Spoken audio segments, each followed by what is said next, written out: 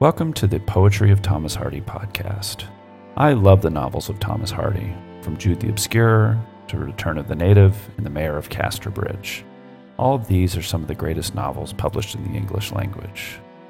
After reading The Mayor of Casterbridge, I went to my local bookstore to find a copy of Jude the Obscure and discovered a one-volume collection of all of Thomas Hardy's poetry. The book was massive, and I discovered that Hardy didn't just publish poetry, he published a lot of it. And not only that, he started publishing late in life.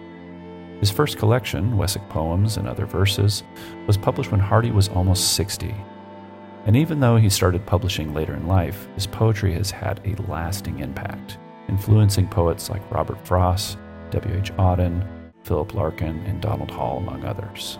On this podcast, we'll be reading Hardy's entire poetry oeuvre. We'll be working through the works of Thomas Hardy published by the Wordsworth Poetry Library series.